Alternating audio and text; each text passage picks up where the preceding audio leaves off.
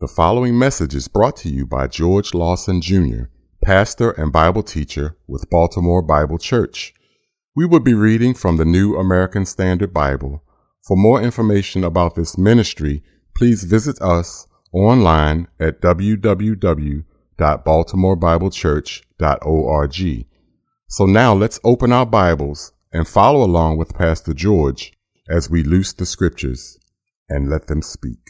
If you would, take your Bibles with me and open to the book of Romans. And no, we're not starting the book of Romans yet.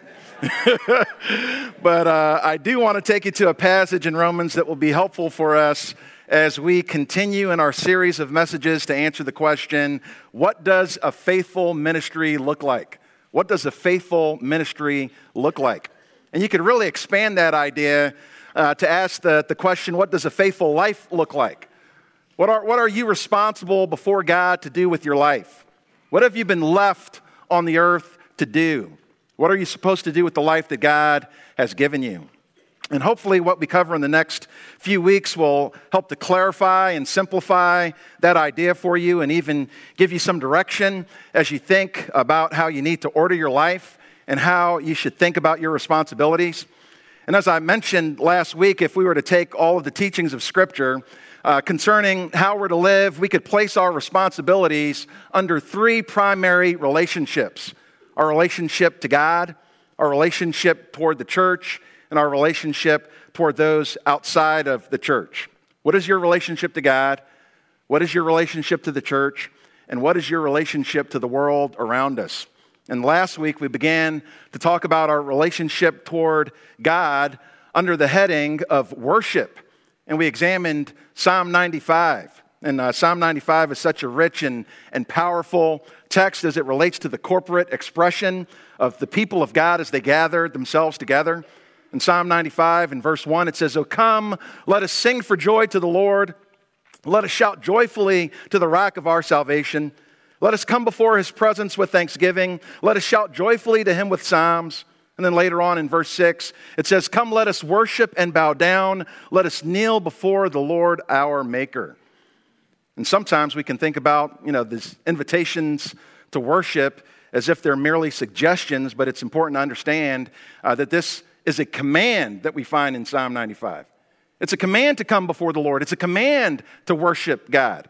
God doesn't just desire that we would worship him. It's our duty that we would worship God. And it doesn't make a difference if you can carry a tune or not. Or as I used to hear, it doesn't matter if you can't sing your way out of a wet paper bag. It doesn't matter if that's you. You're still commanded to worship. God is still expecting to hear from you. The church must sing. That's what we're commanded to do as we gather together. That was actually one of the objections during the COVID restrictions because there were certain states where even if churches could gather, that they were banned from singing. But how can we not sing as we gather together?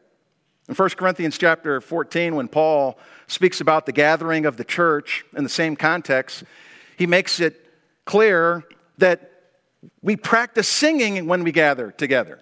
1 Corinthians 14 and verse 15 says, "I will sing. I will sing with the Spirit and I will sing with the mind also." And if the church is a Spirit-filled gathering and a Scripture-filled gathering, it will also be a song-filled gathering. Ephesians chapter 5, verse 18, you know it well. "Do not get drunk with wine, for that is dissipation, but be filled with the Spirit." And what does it look like to be filled with the Spirit? Speaking to one another in psalms and hymns and spiritual songs. Singing and making melody with your heart to the Lord. Always giving thanks for all things in the name of our Lord Jesus Christ, even the Father. To God, even the Father. Colossians 3:16, similar statement. "Let the word of Christ richly dwell within you." And what does it look like when the word of Christ is richly dwelling within you? What does that look like?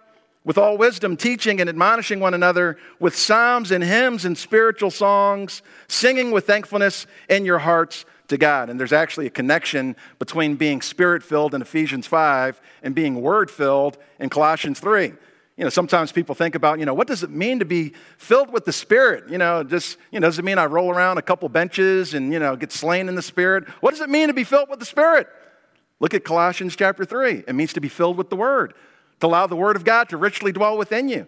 And then the results are that you would admonish and teach and sing with spiritual songs to the Lord. I mean, that's what it looks like to be filled with the Spirit. It's also what it looks like to be filled with the Word. Being filled with the Word and being filled with the Spirit are talking about the same thing because it is the Spirit who's authored the Word. So that's how you know that you're filled with the Spirit, that you're doing what the Spirit intends for you to do. That's what it means to be filled with the Spirit. And a Spirit-filled and Scripture-filled congregation will also look like a song-filled congregation. I once had a conversation with the pastor who believed that singing should only be private and individual expressions from the heart. He says, you shouldn't sing when you come into church. That should just be what you do at home. But singing in the Scripture is said to be to God and to one another. That's what we're commanded to do. We're speaking to one another, singing to one another, admonishing one another. And you can't do that in silence, and you can't do that behind a computer screen either. This is something that requires the gathering of the church in order to sing to one another. We must gather, we must sing when we gather. That's a necessary and biblical aspect of corporate worship. It's not like worship starts when the music begins, but it is a necessary part of our corporate expression of worship, right? There's so much more that belongs to worship, and that's what we're going to talk about today. But too often people only assume that worship and music are just identical. They're just synonymous for one another. So when you come into a church and you say, let's worship, what is everybody expecting to come next? We're going to start singing, because that is what worship is. But worship is actually everything that we do when we gather together. Hearing the word, serving one another, listening to scriptures. All of that is considered worship. Like I said, it's not like worship starts when the music begins and worship stops when the music ends. If that's your only understanding of worship, it's an anemic view of worship. And you have a restricted flow of worship into every area of your life.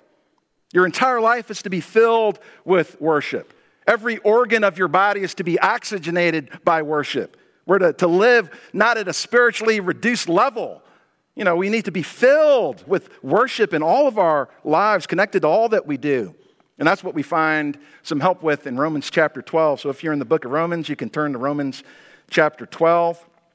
And as you're turning there, let me just introduce you to the book of Romans. This is like an introduction before the introduction that we'll have in January when we actually start the book of Romans together.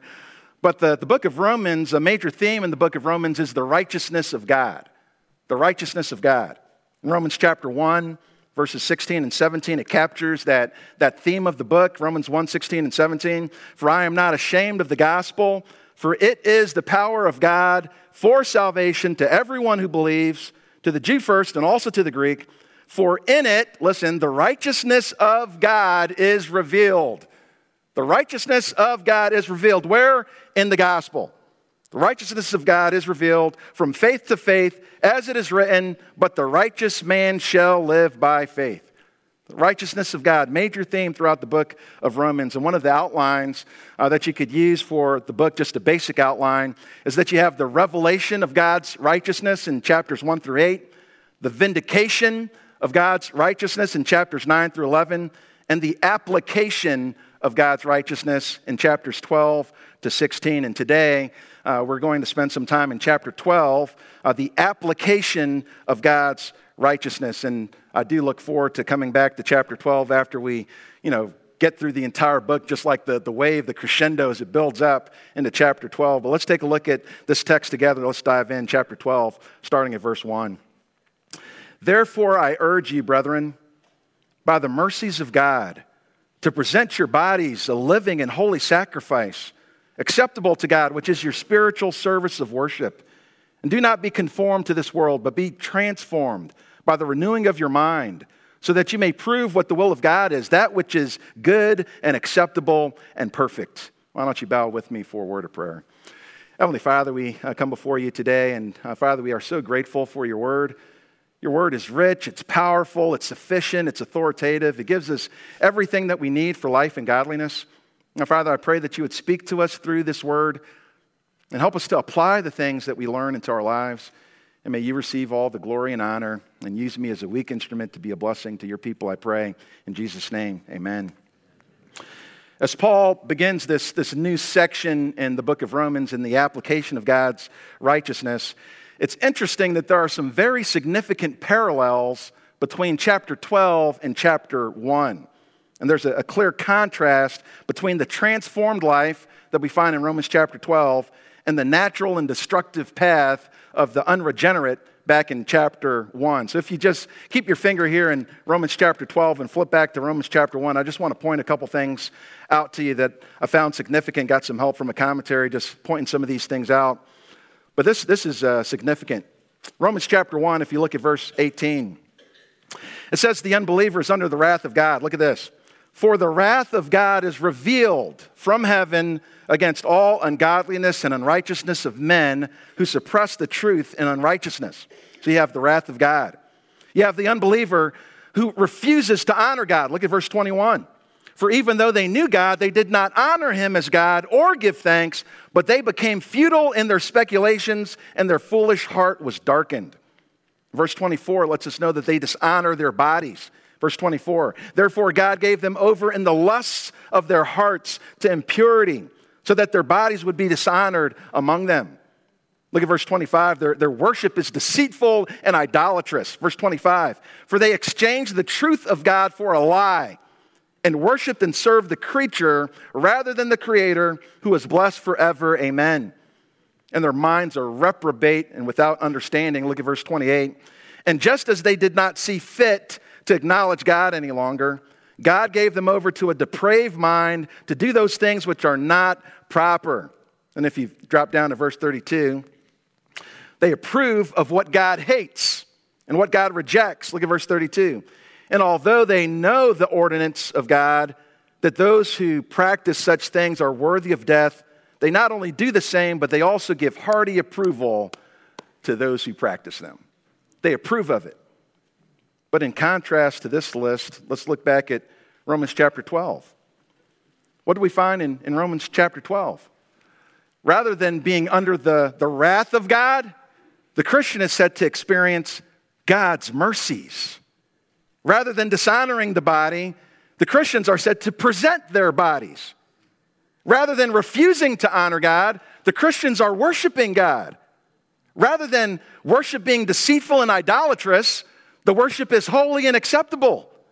Rather than having minds that are reprobate and without understanding, the minds are being transformed and renewed in verse 2. Rather than approving of what God hates and rejects, they prove what the will is God, that which is good and acceptable and perfect. Do you see the contrast here?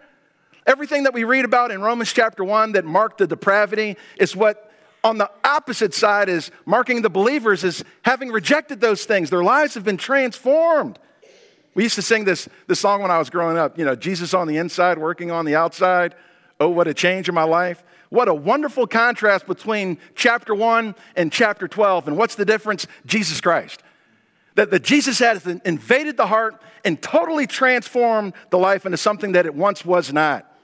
No wonder Paul says, therefore I urge you, brethren, by the mercies of God. Do you know what you were? Do you know where you've come from? Do you know what God has saved you out of?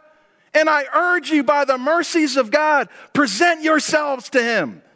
Present yourselves to God as a living and a holy sacrifice. Do you understand what you've been saved from? That should be enough motivation to do what? Worship. Enough motivation to worship. That's the basis of the command to worship. The mercies of God. That has nothing to do with, was that person in key or out of key? Was that my style? Nothing to do with that. It has to do with, I understand the God who has saved me. I know what I would have been. I know what I was. I was a wretch. Praise God for the mercy that He's had on my life, the multiple mercies of God. That's why I worship.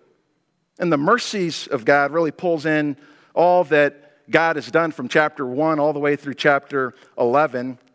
There's some immediate blessings of God, mercies of God that we find back in chapter 11. If you want to just turn your eyes up there in verse 30, chapter 11. For just as ye once were disobedient to God, but now you have been shown mercy because of their disobedience, so that these also now have been disobedient, that because of the mercy shown to you, they also may now be shown mercy." It's referring to Israel. "For God has shut up all in disobedience so that he may show mercy to all. Oh, the depth of the riches, both of the wisdom and knowledge of God. How unsearchable are his judgments and unfathomable his ways." We can point to that as the immediate example of mercy, the mercy of God, the mercy that God has had on us even though we've been disobedient. But it's been pointed out that the word for mercy in chapter 11 is a general and common word for mercy. But the word that Paul uses in chapter 12 is a rare word for mercy, only shows up in Romans right here. And it's really in the plurals here. It's mercies, right? Which points out the multiple expressions of mercies that God has had, which would include all that God has done on the behalf of the believer. So if we were to list out and look through the book of Romans and say, well, what are these mercies of God? You could talk about the love of God. Romans 5:8, God demonstrates his love toward us, and that while we were yet what? Sinners, Christ died for us. You could talk about the grace of God. Romans 3:24, being justified as a gift by his grace through the redemption which is in Christ Jesus. We could talk about the peace of God. Romans 5:1, therefore having been justified by faith, we have peace with God through our Lord Jesus Christ. We could talk about the hope that comes from the Spirit of God. Romans 5:5, and hope does not disappoint because the love of God has been poured out within our hearts through the Holy Spirit who is given to us.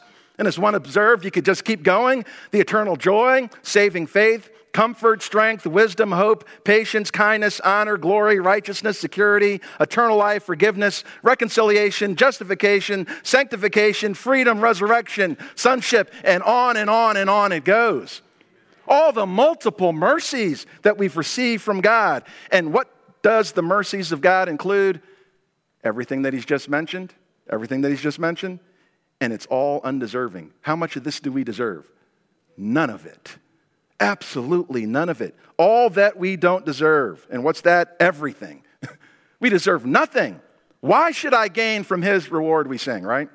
Why should I gain from his reward? I can't give an answer. Why should I gain from what Christ has done? I can't give an answer for that. God's mercies is his abundance of compassion on undeserving, ill-deserving, and hell-deserving sinners like us. And what should be the appropriate response to the mercies of God? Psalm 116, verse 12, asks the question, what shall I render to the Lord for all of his benefits towards me? Romans 12:1 says, I urge you, brethren, by the mercies of God, to present your bodies. Present your bodies. I love what MacArthur says here. He says, what produces true worship is a grasp of salvation's riches, a grasp of the glories of saving grace. When you understand your salvation, that's what produces worship. And true worship is a response to the person and the attributes of God. So when Paul contemplates the mercies of God, he's drawn into responding. I've got to respond to this. Like in Romans 11, when he's talking about the mercies, even on those who are disobedient, how does he respond? In verse 33, oh, the depth of the riches, both of the wisdom and knowledge of God. How unsearchable are his judgments, unfathomable his ways. And then he starts rehearsing scripture. Look at verse 34. For who has known the mind of the Lord, or who became his counselor? Talking about the wisdom of God. Who has first given to him that it might be paid back to him again? Talking about the self-sufficiency of God. And then it leads him right back into worship again. For from him and through him and to him are all things. To him be the glory forever. Amen. When we think about the person and the attributes of God, it leads us into responding to him. And here we have no choir, no band, no traditional, no contemporary, no gospel, sadly, no folk. Nobody's in key, nobody's out of key. It was just worship that just came out of his heart as he's thinking about who God is, thinking about what God has done. God, you are the one who deserves all glory. It's from you, it's to you, it's through you, all things. To God be the glory forever and ever. Amen. And then at the end of chapter 16, after thinking about the gospel, preaching of Jesus Christ, the revelation of the mystery of the church, the expression of praise comes out again. In verse 27, to the only wise God, through Jesus Christ, be the glory forever. Amen. And that's typical of Paul. That's typical. He'll have a praise break right in the middle of a sermon, or right in the middle of a prayer service.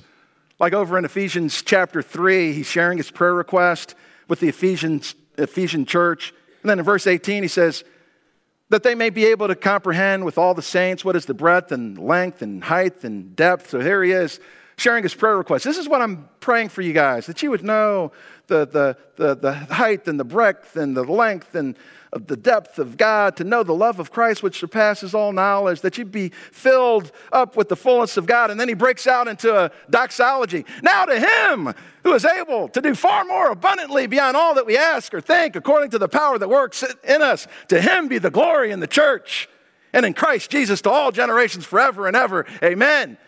It's like he can't help himself. As I start to think about God and what he's done, to you be the glory. To you be the glory. When Paul was writing Timothy, he reviewed his own personal testimony. If you want to flip over there real quick, 1 Timothy chapter 1. He's reviewing his own personal testimony, and he starts to be reminded of the mercy that God had on his own life. Do you ever just stop and think about your own personal testimony? Like what God has done in your life. Like think about where you came from. Think about what God has saved you from. Think about the people that you used to be with that aren't where you are right now. And it's like, Lord, why?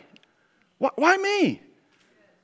Lord, I can't give an answer why you would have mercy on me. Why would you pick me up out of the background that I was in and place me over here instead?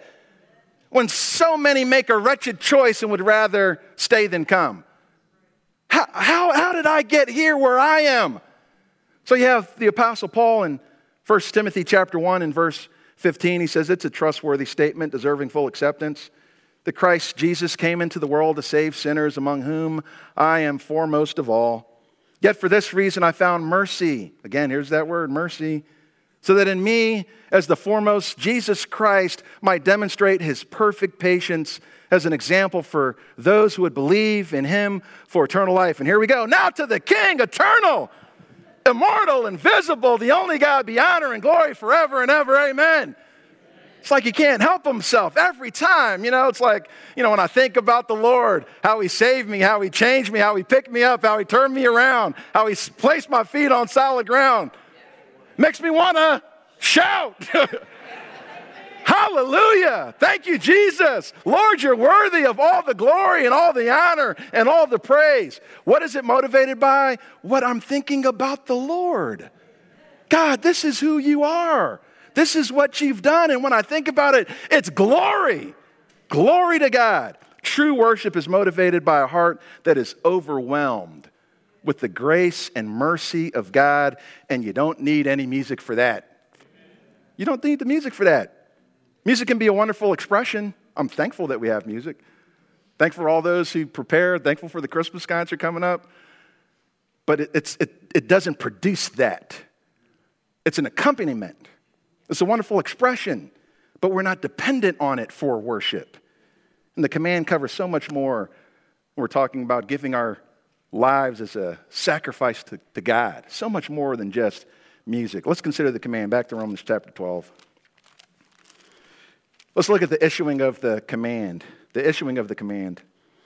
Therefore, I urge you, brethren, by the mercies of God, to present your bodies a living and holy sacrifice. When Paul says, I urge you, it's expressing an earnest appeal, but there's also this note of authority. Like, I'm saying this, but you got to pay attention to me. We're invited into this, but what I'm inviting you into is expected from you. What I'm telling you to do is right. I beseech you, I implore you. It's with authority. And in many ways, we're right back to Psalm 95, where there's a welcome and a warning. It's like, no, I'm inviting you to come, but I'm telling you, if you don't come, it's more than rude, it's rebellion. It's more than just being rude. So Romans is both an invitation, but it's a command. It's a delight and it's a duty. And the specific command that Paul gives is for the presentation of our bodies, which could actually be a technical term for offering a sacrifice. This is the same word that was used back in Romans chapter 6. It was used in a different context, in the context of slavery. In Romans chapter 6 and verse 13, it says, do not go on presenting the members of your body to sin as instruments of unrighteousness. Don't present your members there. Don't present your body over there, but present yourselves to God as those alive from the dead and your members as instruments of righteousness. And in that context, Paul made it clear that the physical body had a significant role in our obedience to God. God cares about your body. What you do with your body matters to God. You know, the church in Rome that Paul would have been writing to would have been largely comprised of Greeks who stressed the importance of the soul over the importance of the body. And it's almost like, what you do with your body doesn't really matter that much as long as your soul is right. And we have like common expressions even today. It's like, well, I know what he did, but he has a good heart. He's got a good heart. His heart's in the right place. His heart's in the right place. I know that he was foul, but he's got a good heart. But what does Jesus say? Matthew 15:19, for out of the heart come evil thoughts, murders, adulteries, fornications, thefts, false witness, slanders. So don't tell me about your heart when I'm seeing what's coming out in your actions and your words. That's revealing your heart, right? But the things that proceed out of the mouth come from the heart. Proverbs 4:23 says, watch over your heart with all diligence, for from it flow the springs of life. If your actions are foul, don't tell me how clean your heart is. They're connected. The soul and the body are inextricably connected until we die. And even after we die, one day that body's going to be raised again in glory. So we can't get away from the body. And we are to present all that we are, body and soul, as a sacrifice to the Lord. And Leon Morris reminds us that first century people were familiar with the offering and sacrifices, whereas we are not. Listen to this. He says, they stood by their altar. They watched as an animal was identified as their own. As it was slain in a ritual manner, its blood manipulated, the whole or part of the victim burned on the altar, ascended in the flames.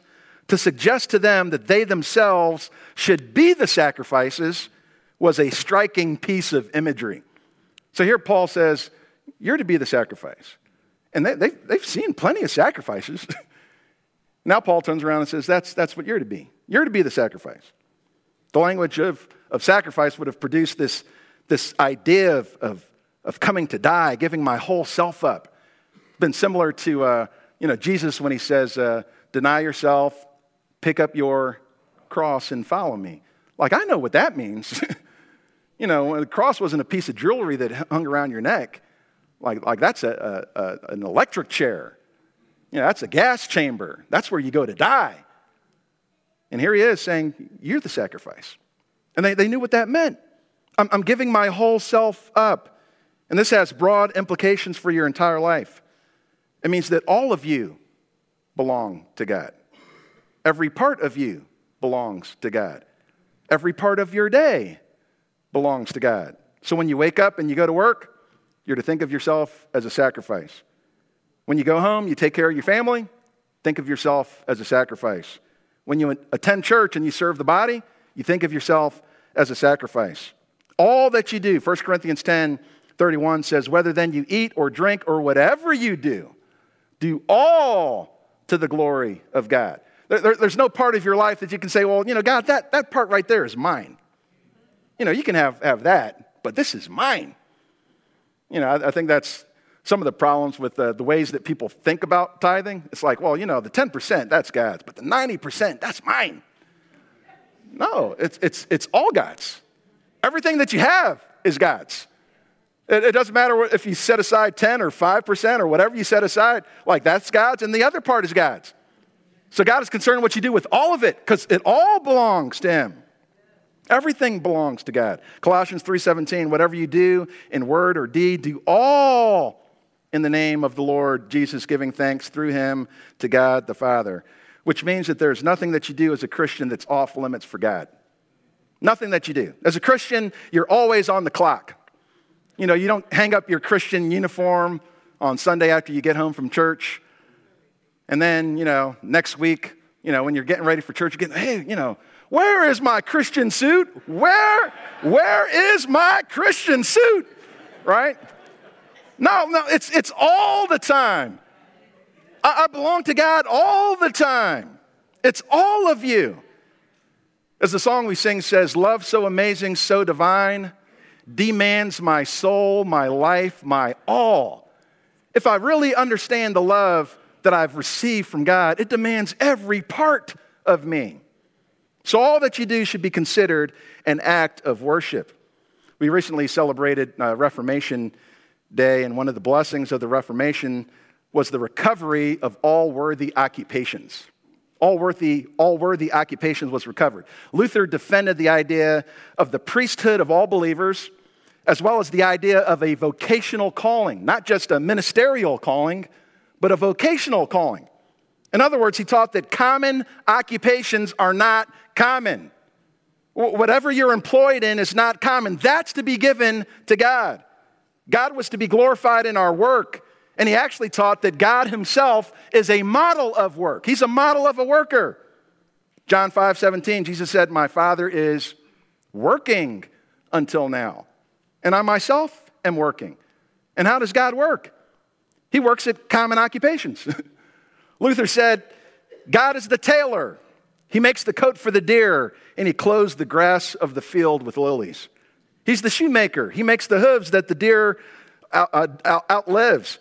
He is a butler who sets forth a feast for the sparrows. Your heavenly Father feeds them all. Christ came to be a carpenter. Peter was a fisherman. The shepherds who first saw Christ went back to shepherding. And Luther said that even a mother exhibits the pattern of the love of God, which overcomes sins just as her love overcomes dirty diapers. He was saying that, the next time you think about, love covering a multitude of sins or taking care of sins, you think about the next time you change diapers, it's just like, hey, this is just an illustration of what God does with our mess. Removes it as far as the east is from the west. Like, get rid of this, right? This is what I'm going to do with your little transgression here, All that we do is to be seen as a sacrifice of spiritual worship. Nothing for the believer is off limits to the glory of God. If you're a car mechanic, you are a car mechanic for the glory of God. Colossians 3:23-24. Whatever you do your work heartily as for the Lord, rather than for men, knowing that from the Lord you will receive the reward of inheritance. It is the Lord Christ whom you serve. Now that doesn't mean you bring your car lift in here on a Sunday and start, working on the Ford and like, hey, I'm worshiping, there's an order for worship, right? There's what we do corporate expressions of worship. When we gather together, there's things that we're commanded to do, right?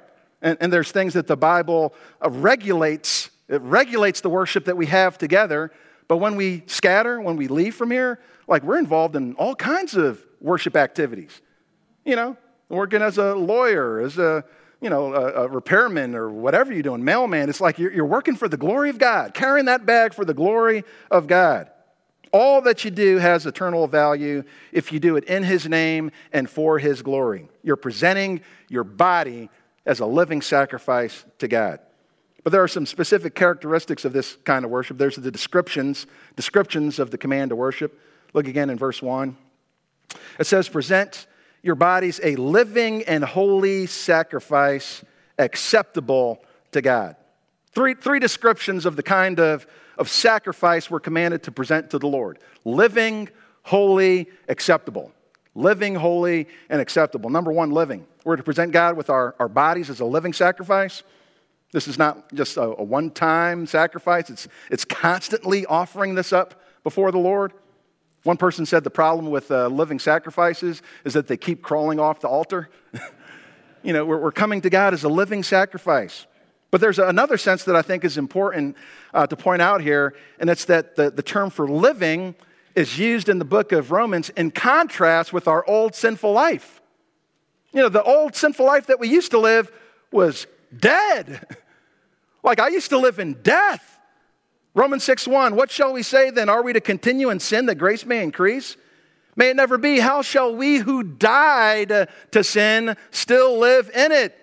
I'm dead to that old life. Romans 6:11, It says, even so, consider yourselves to be dead to sin, but alive to God in Christ Jesus. Therefore, do not let sin reign in your mortal bodies so that you obey its lusts. Do not go on presenting the members of your body as instruments of sin, instruments of unrighteousness, but present yourselves to God as those alive from the dead. So when I'm presenting myself to God, I'm presenting myself as a living sacrifice. I'm not that old dead person that I used to be. I'm coming before you with a new attitude, right? I'm a different person. And I believe that Paul is saying more than just that, hey, you're breathing and you're alive. He's saying, how are you supposed to be presenting yourself? You're presenting as those who are now alive. You've been given spiritual life. Present yourselves to God in that way. Actually, and I found this interesting, that it was actually required that a sacrifice be alive when it was presented. So even the animals, the sacrificial animals, they couldn't just take a dead animal and bring it to God. No, that animal had to be killed in a certain way. It had to be brought to the priest, and they had to perform the rituals and all that, and what they did with the blood. All that, had an impact on the sacrifice that was offered to God. You don't just give anything dead to God. It's like, no, even the animals that you brought to God had to be living. I know you probably heard that story about, the farmer who had a cow that had twins. Then he told his wife, hey, the cow had twins. The wife said, you should give one of those to the Lord. And he had a hard time deciding which one to give to the Lord. And one night, one of the calves got sick. He spent all night with the calf. And then he comes in the morning. And his wife says, hey, what's wrong? And he says, God's cow died. God's cow died. You don't give to God what's dead, right? You give him what's alive. And you're alive. You've been made alive in Jesus Christ. You are now alive. That's what you are to present before the Lord. I'm a living sacrifice, and I'm presenting myself before him. I've been transformed. I'm not that old, dead person that I used to be. And that's supported by the next word for the sacrifice, which is holy. A word that meant to be set apart, to be consecrated, dedicated to his service. Under the old covenant, a sacrificial animal was to be examined, set apart for sacrifice. The animal had to be without spot, without blemish. But under the new covenant, we're set apart by the gospel. Not just like the external blemishes, but we've been set apart by the gospel that cleanses us. That's how we've been set apart. Romans 15:15, but I've written very boldly to you on some points so as to remind you again, because of the grace that was given me from God to be a minister of Christ Jesus to the Gentiles, ministering as a priest the gospel of God, so that my offering of the Gentiles, listen to this, my offering of the Gentiles may become acceptable, sanctified by the Holy Spirit. He said it's through the gospel. He says, I'm a priest of the gospel of God, and Gentiles are being offered to the Lord as acceptable, now being sanctified by the Holy Spirit. So we now are presenting ourselves to God as those who have been sanctified. We've trusted in the gospel, and our lives are being sanctified, being made holy. And that's how we're to present ourselves to the Lord, throwing off the old man and the new man who's been created in Christ Jesus, that we're growing in Christ's likeness. So that's what we're to be offering up to the Lord. Lord, I want to be a holy sacrifice. I don't want the old traits of my dead life to characterize me anymore. I'm a living sacrifice, and I'm presenting myself before the Lord as acceptable. And as one author said, sadly, like those in Malachi's day, many people today are perfectly willing to give God second best leftovers that mean little to them and even less to him. The word for acceptable just means to be well-pleasing. We're well-pleasing to God. Actually, we make it our ambition. 2 Corinthians 5 speaks about this, that it's my ambition to please you. Like, that's my desire. I live to please God. I live to be acceptable to him. And what does it mean to be acceptable, to be well-pleasing, to offer to God what's desirable to him? If you have any questions about that, all you have to do is look at verse 2. And do not be conformed to this world, but be transformed by the renewing of your mind, so that you may prove what the will of God is, that which is good and acceptable and perfect. How do we offer to him what's acceptable It's by the renewal of our minds, proving the will of God, that which is good and acceptable and perfect. Does that help expand your understanding of worship a little bit? Worship is motivated by the person and attributes of God, not simply the music. Worship encompasses all of life, not only the corporate gatherings of the church. Worship is a description of a transformed life that is dedicated to God in holiness and presents to God that which is well-pleasing to Him. So we could say worship involves the mind being renewed, the will being conformed, and the life being transformed. But not only that, there's also a defense of worship, and this is where we'll end here, the defense of worship. Look again at verse 1. It says, which is your spiritual service of worship? If you're reading a different version, that word spiritual may be translated differently. The King James, New King James, it says reasonable. NASB, ESV, LSB says spiritual. NIV says true and proper. And it's not because they're translating a different word. It's just because there's some debate as to how it should be translated. And the only other time this word is used is over in 1 Peter chapter 2. Just want to flip you over there real quick. 1 Peter chapter 2. And over in 1 Peter 2, we find the word used again. I'll go ahead and read the passage for you, 1 Peter 2, 1 and 2. It says, therefore, putting aside all malice and all deceit and hypocrisy and envy and all slander, verse 2, like newborn babies, long for the pure milk of the word, so that by it you may grow in respect to salvation.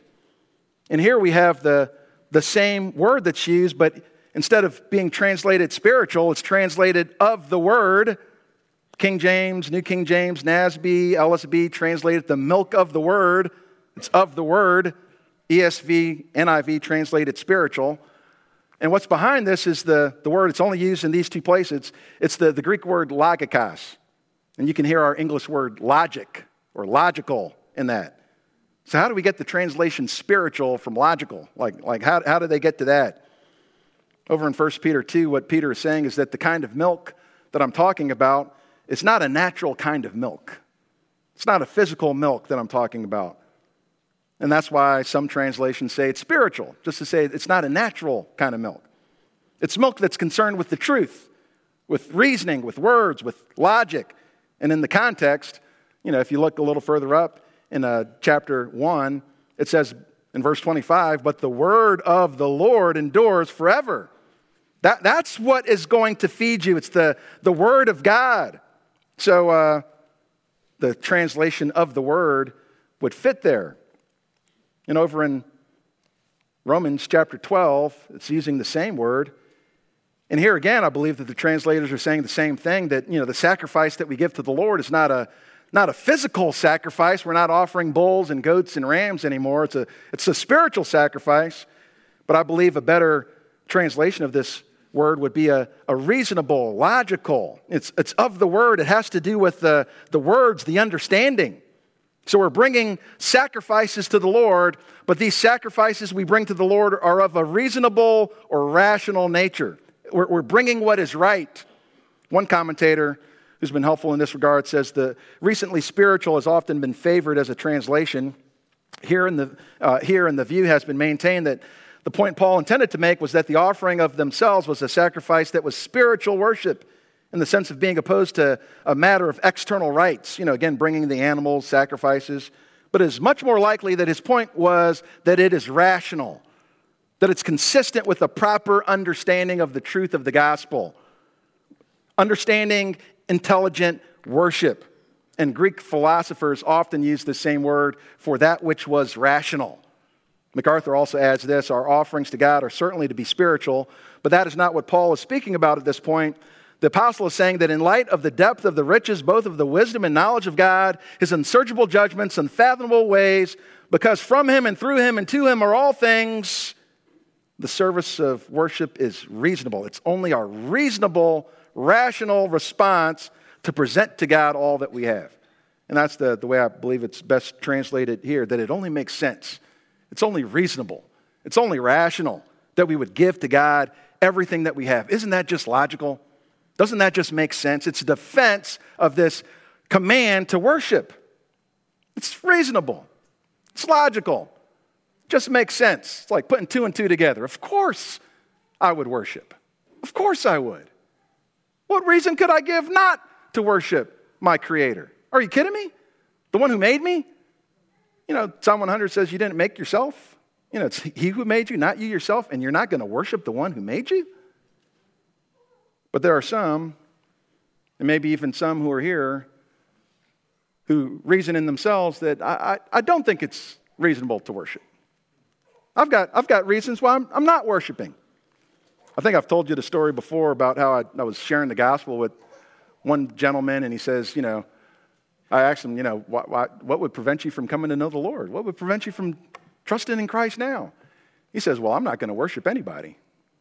That's how he responded. I'm not going to worship anybody. For him, it didn't make sense to worship. I might thank somebody, but I'm not going to worship anybody. I'm not worshiping. And maybe that's you. Maybe you're here today and you say, you know, I'm not a worshiper. I'm visiting. You know, I'm watching what people do and singing the songs and whatever they're doing, praying and, you know, standing up and sitting down when the word is being read. And, you know, that's nice. I'll stand because I don't want to look out of place, awkward. But, yeah, my heart's not in this. This isn't reasonable to me. You're not motivated by the person and attributes of God. And actually, for you, the music means a lot more to you than the words do. My wife had a Jewish choir director in her high school who would perform Handel's Messiah. And it wasn't the words that moved him. It was the music. The Hallelujah chorus in Handel's Messiah quotes from Revelation 19:6, 11:15, 19:16. Hallelujah, for the Lord God omnipotent reigneth. The kingdom of this world has become the kingdom of our Lord and of his Christ, and he shall reign forever and ever. That's talking about Jesus, King of kings and Lord of lords. It wasn't the words that were moving him to direct the choir to sing that song. It was the music. I love the music. It's great music. We love Handel. Let's sing Handel. But it has nothing to do with the words. And maybe that's you. You know, I like gospel music. I remember, you know, when I was sharing the gospel, I asked the guy, have you ever heard of the gospel? He said, yeah, I love gospel music. No, the gospel, like the words behind the music, right? I love gospel music. Sure I do. The music moves them, not the words. Maybe for you, worship never even enters your mind as an explanation for all of your life, that every part of my being would be connected to the worship of God. My body's my own, right? You know, my body, my choice. Live and let live. What does an ancient text have to do with the choices I make? I remember a popular personality saying something like, what does God care what I do in my bedroom? Worship doesn't affect all of your life. You have no connection to God in all that you do, all the decisions you make. The description of worship as a life which is well-pleasing to God is foreign to you. You know, life for you is about yourself, your family, your friends, maybe some social causes, you know, caring for people, caring for animals, caring for the environment. You know, you feel good about yourself, have little to anything to do with God. But I'm a good person. Look at all that I do. Look at what I do. Worship doesn't involve your mind.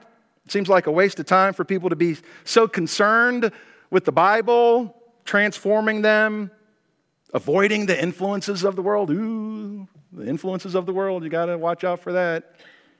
You know, you Christians, just so tight. Worship for you is anything but logical. It's foolish, irrational, unreasonable, unintelligent. There's a number of other things that I could be doing with my life, right? But let me remind you who Romans chapter 12 is for. Who is Romans chapter 12 for? Look at verse 1 again. Therefore, I urge you, brethren. This is a family discussion. This is what the family does. When the family of God gets together, what do? We worship. When the family of God scatters, what do? They worship. This is what the brethren do. Those who are part of the family of God, that's what we do. Romans 12 is for the family of God. There's another chapter in Romans for you if you're not part of the family of God. And it's what we read earlier. It's Romans chapter 1. That's your chapter, where it says that the unbeliever is under the wrath of God. The wrath of God is revealed from heaven against all ungodliness and unrighteousness of men who suppress the truth and unrighteousness. I don't want to think about who this God is who created me, so I'll ignore him, I'll push him down. I'll add and pile on all my arguments on top of him because I don't want to think about that over there. That's what the unbeliever does. They refuse to honor God. Even though they knew God, they did not honor him or give thanks. The Bible says that you know that there's a God out there, but you don't want to honor him, so you refuse to worship. Become futile in your mind, and you refuse to honor God. Darkened. Your foolish heart is darkened. It says they dishonor their bodies. God gives them over to the lust of their hearts, to impurity, so that their bodies would be dishonored among them. The body that's been created in the image of God, and you take it and do what you want with it. I'll take God's good gifts and do what I please. It's like the prodigal son, Luke 15, taking the good gifts of God and going out and wasting them. Prodigal just means a wasted life. Wasteful living. I'll do what I want with the life that God has given me. I don't have to check in with him. I'll do what I want. Dishonor my body. It's my body. Do what I want with my body. What does he care what I do with it? Worship is idolatrous, exchanging the truth of God for a lie, serving the creature more than the creator because you're your own God. Their minds are reprobate. Without understanding, they don't see fit to acknowledge God any longer. God gives them over to a depraved mind to do what is not proper. And then they approve of what God hates. They have a parade. They know that those who practice such things are worthy of death, but they not only do the same, but they give hearty approval. These are our people. It's going to celebrate it. Celebrate their rebellion against God. But if you're here today, that doesn't have to be you. Doesn't have to be you. Just real quick, since we're already in the book of Romans. What does Romans chapter 3, verse 10 say? As it is written, there is none righteous, not even one. None who understands, none who seeks for God, all have turned aside. Together they've become useless. There's none who does good. There's not even one. Romans 3:23 says, for all have sinned and fall short of the glory of God. That's you. God's glory is the standard, and you fall short. You fall woefully beneath his righteous standard. And what do you deserve because you've turned against him? Romans 6:23 says the wages of sin is what? Death. But the free gift of God is eternal life in Christ Jesus our Lord. What you deserve for your sins is eternal death. That's what it's contrasted with. The gift of God is eternal life. On the opposite side, what is there? There's eternal death. It's the wages of your sin. That's what you earn when you rebel against God. I earn my wages. I earn an eternity separated from God in a place of torment and punishment in hell. That's what I deserve for my sins. Because I've rejected, rebelled, raised my fist against the God who created me. I will not have this God to rule over me. I will do what I want. And God says, what you earn for that is eternal death. Because God is so glorious. God is so worthy. God is so worthy of worship. Like I said, for you to deny worship to the God that created you, it's not just rude, it's rebellion, it's wickedness, it's sin against the high and the holy one, the one who reigns forever. It's rebellion against him. And what did God do? Romans 5:6, for while we were still helpless, at the right time, Christ died for the ungodly. And then in verse 10, for if while we were enemies, we were reconciled to God through the death of his son, much more having been reconciled, we shall be saved by his life. And then I missed verse 8, but God demonstrates his own love toward us, and that while we were yet sinners, Christ died for us. What does that mean? What did Jesus do? Jesus left the glories of heaven to come down to this wretched, sinful earth, the earth that rejected him, and determined that he would live the life of pure worship and honor and holiness to the God that you've been rebelling against. I will live the life that you could not live. I will always glorify God. The Bible says that he could always say that the Father was pleased with everything that he did. The Father is always pleased with me. That's the way that we're supposed to live, right? Acceptable to God. He always lived acceptable to God. He lived the perfect life. And when he died on the cross, he did not die for his own sins. He died for the wretched rebellion that you've committed against God. He died. He gave up his life. So that, Romans 10:9, if you confess with your mouth, Jesus is Lord. Jesus is Lord. And believe in your heart that God raised him from the dead. For with the heart a person believes, resulting in righteousness. And with the mouth he confesses, resulting in what? Salvation. You can be saved from the penalty of your sins if you would turn from your rebellion and turn to Christ today. Would you be free from your burden of sin? There's power in the blood, right? There's power in the blood. Would you be free? Would you have life? There's only one place that you can find life. Jesus says that I am the way, the truth, and the life. And nobody comes to the Father except through me. Would you come to Christ and find life today? If you're here today and you're not a worshiper of God, we would urge you. We would plead with you. By the authority of Scripture, we would command, this the command of Scripture, to come to Christ that you might have life. If you're here today, you want to know more about Christ, we'll have some prayer counselors up here at the front. Would love to talk to you. You can go to our visitors table. People would love to talk to you there about what it means to have a relationship with the guy that you've turned against. Amen. Let's go to the Lord in prayer. Heavenly Father, we thank you so much for this time that we've had today in your word. Now, Father, I pray that you would use these words to transform our lives. And Father, that it would draw us to Christ. And Father, that we would be led to worship as we think about our own lives and what you've done for us. That we would shout out, hallelujah. Father, we thank you for the salvation that you've given to us. Thank you, Jesus, for the life that you've given for us. And Father, I pray that if there are any here today who do not know the Son, and Father, that today would be the day that they would enter into a relationship with Jesus Christ for today and for all of eternity. And may you receive all the glory. In Jesus' name we praise you and give you thanks. Amen. You have been listening to George Lawson Jr. of Baltimore Bible Church. To hear other messages or to find out about upcoming events and where we meet for weekly church services, please visit us online at www.baltimorebiblechurch.org. Baltimore Bible Church reserves all copyright protection under applicable law. Our copyright policy is available on our website and includes instructions for and limitations on duplicating all printed media, CDs, and digital files.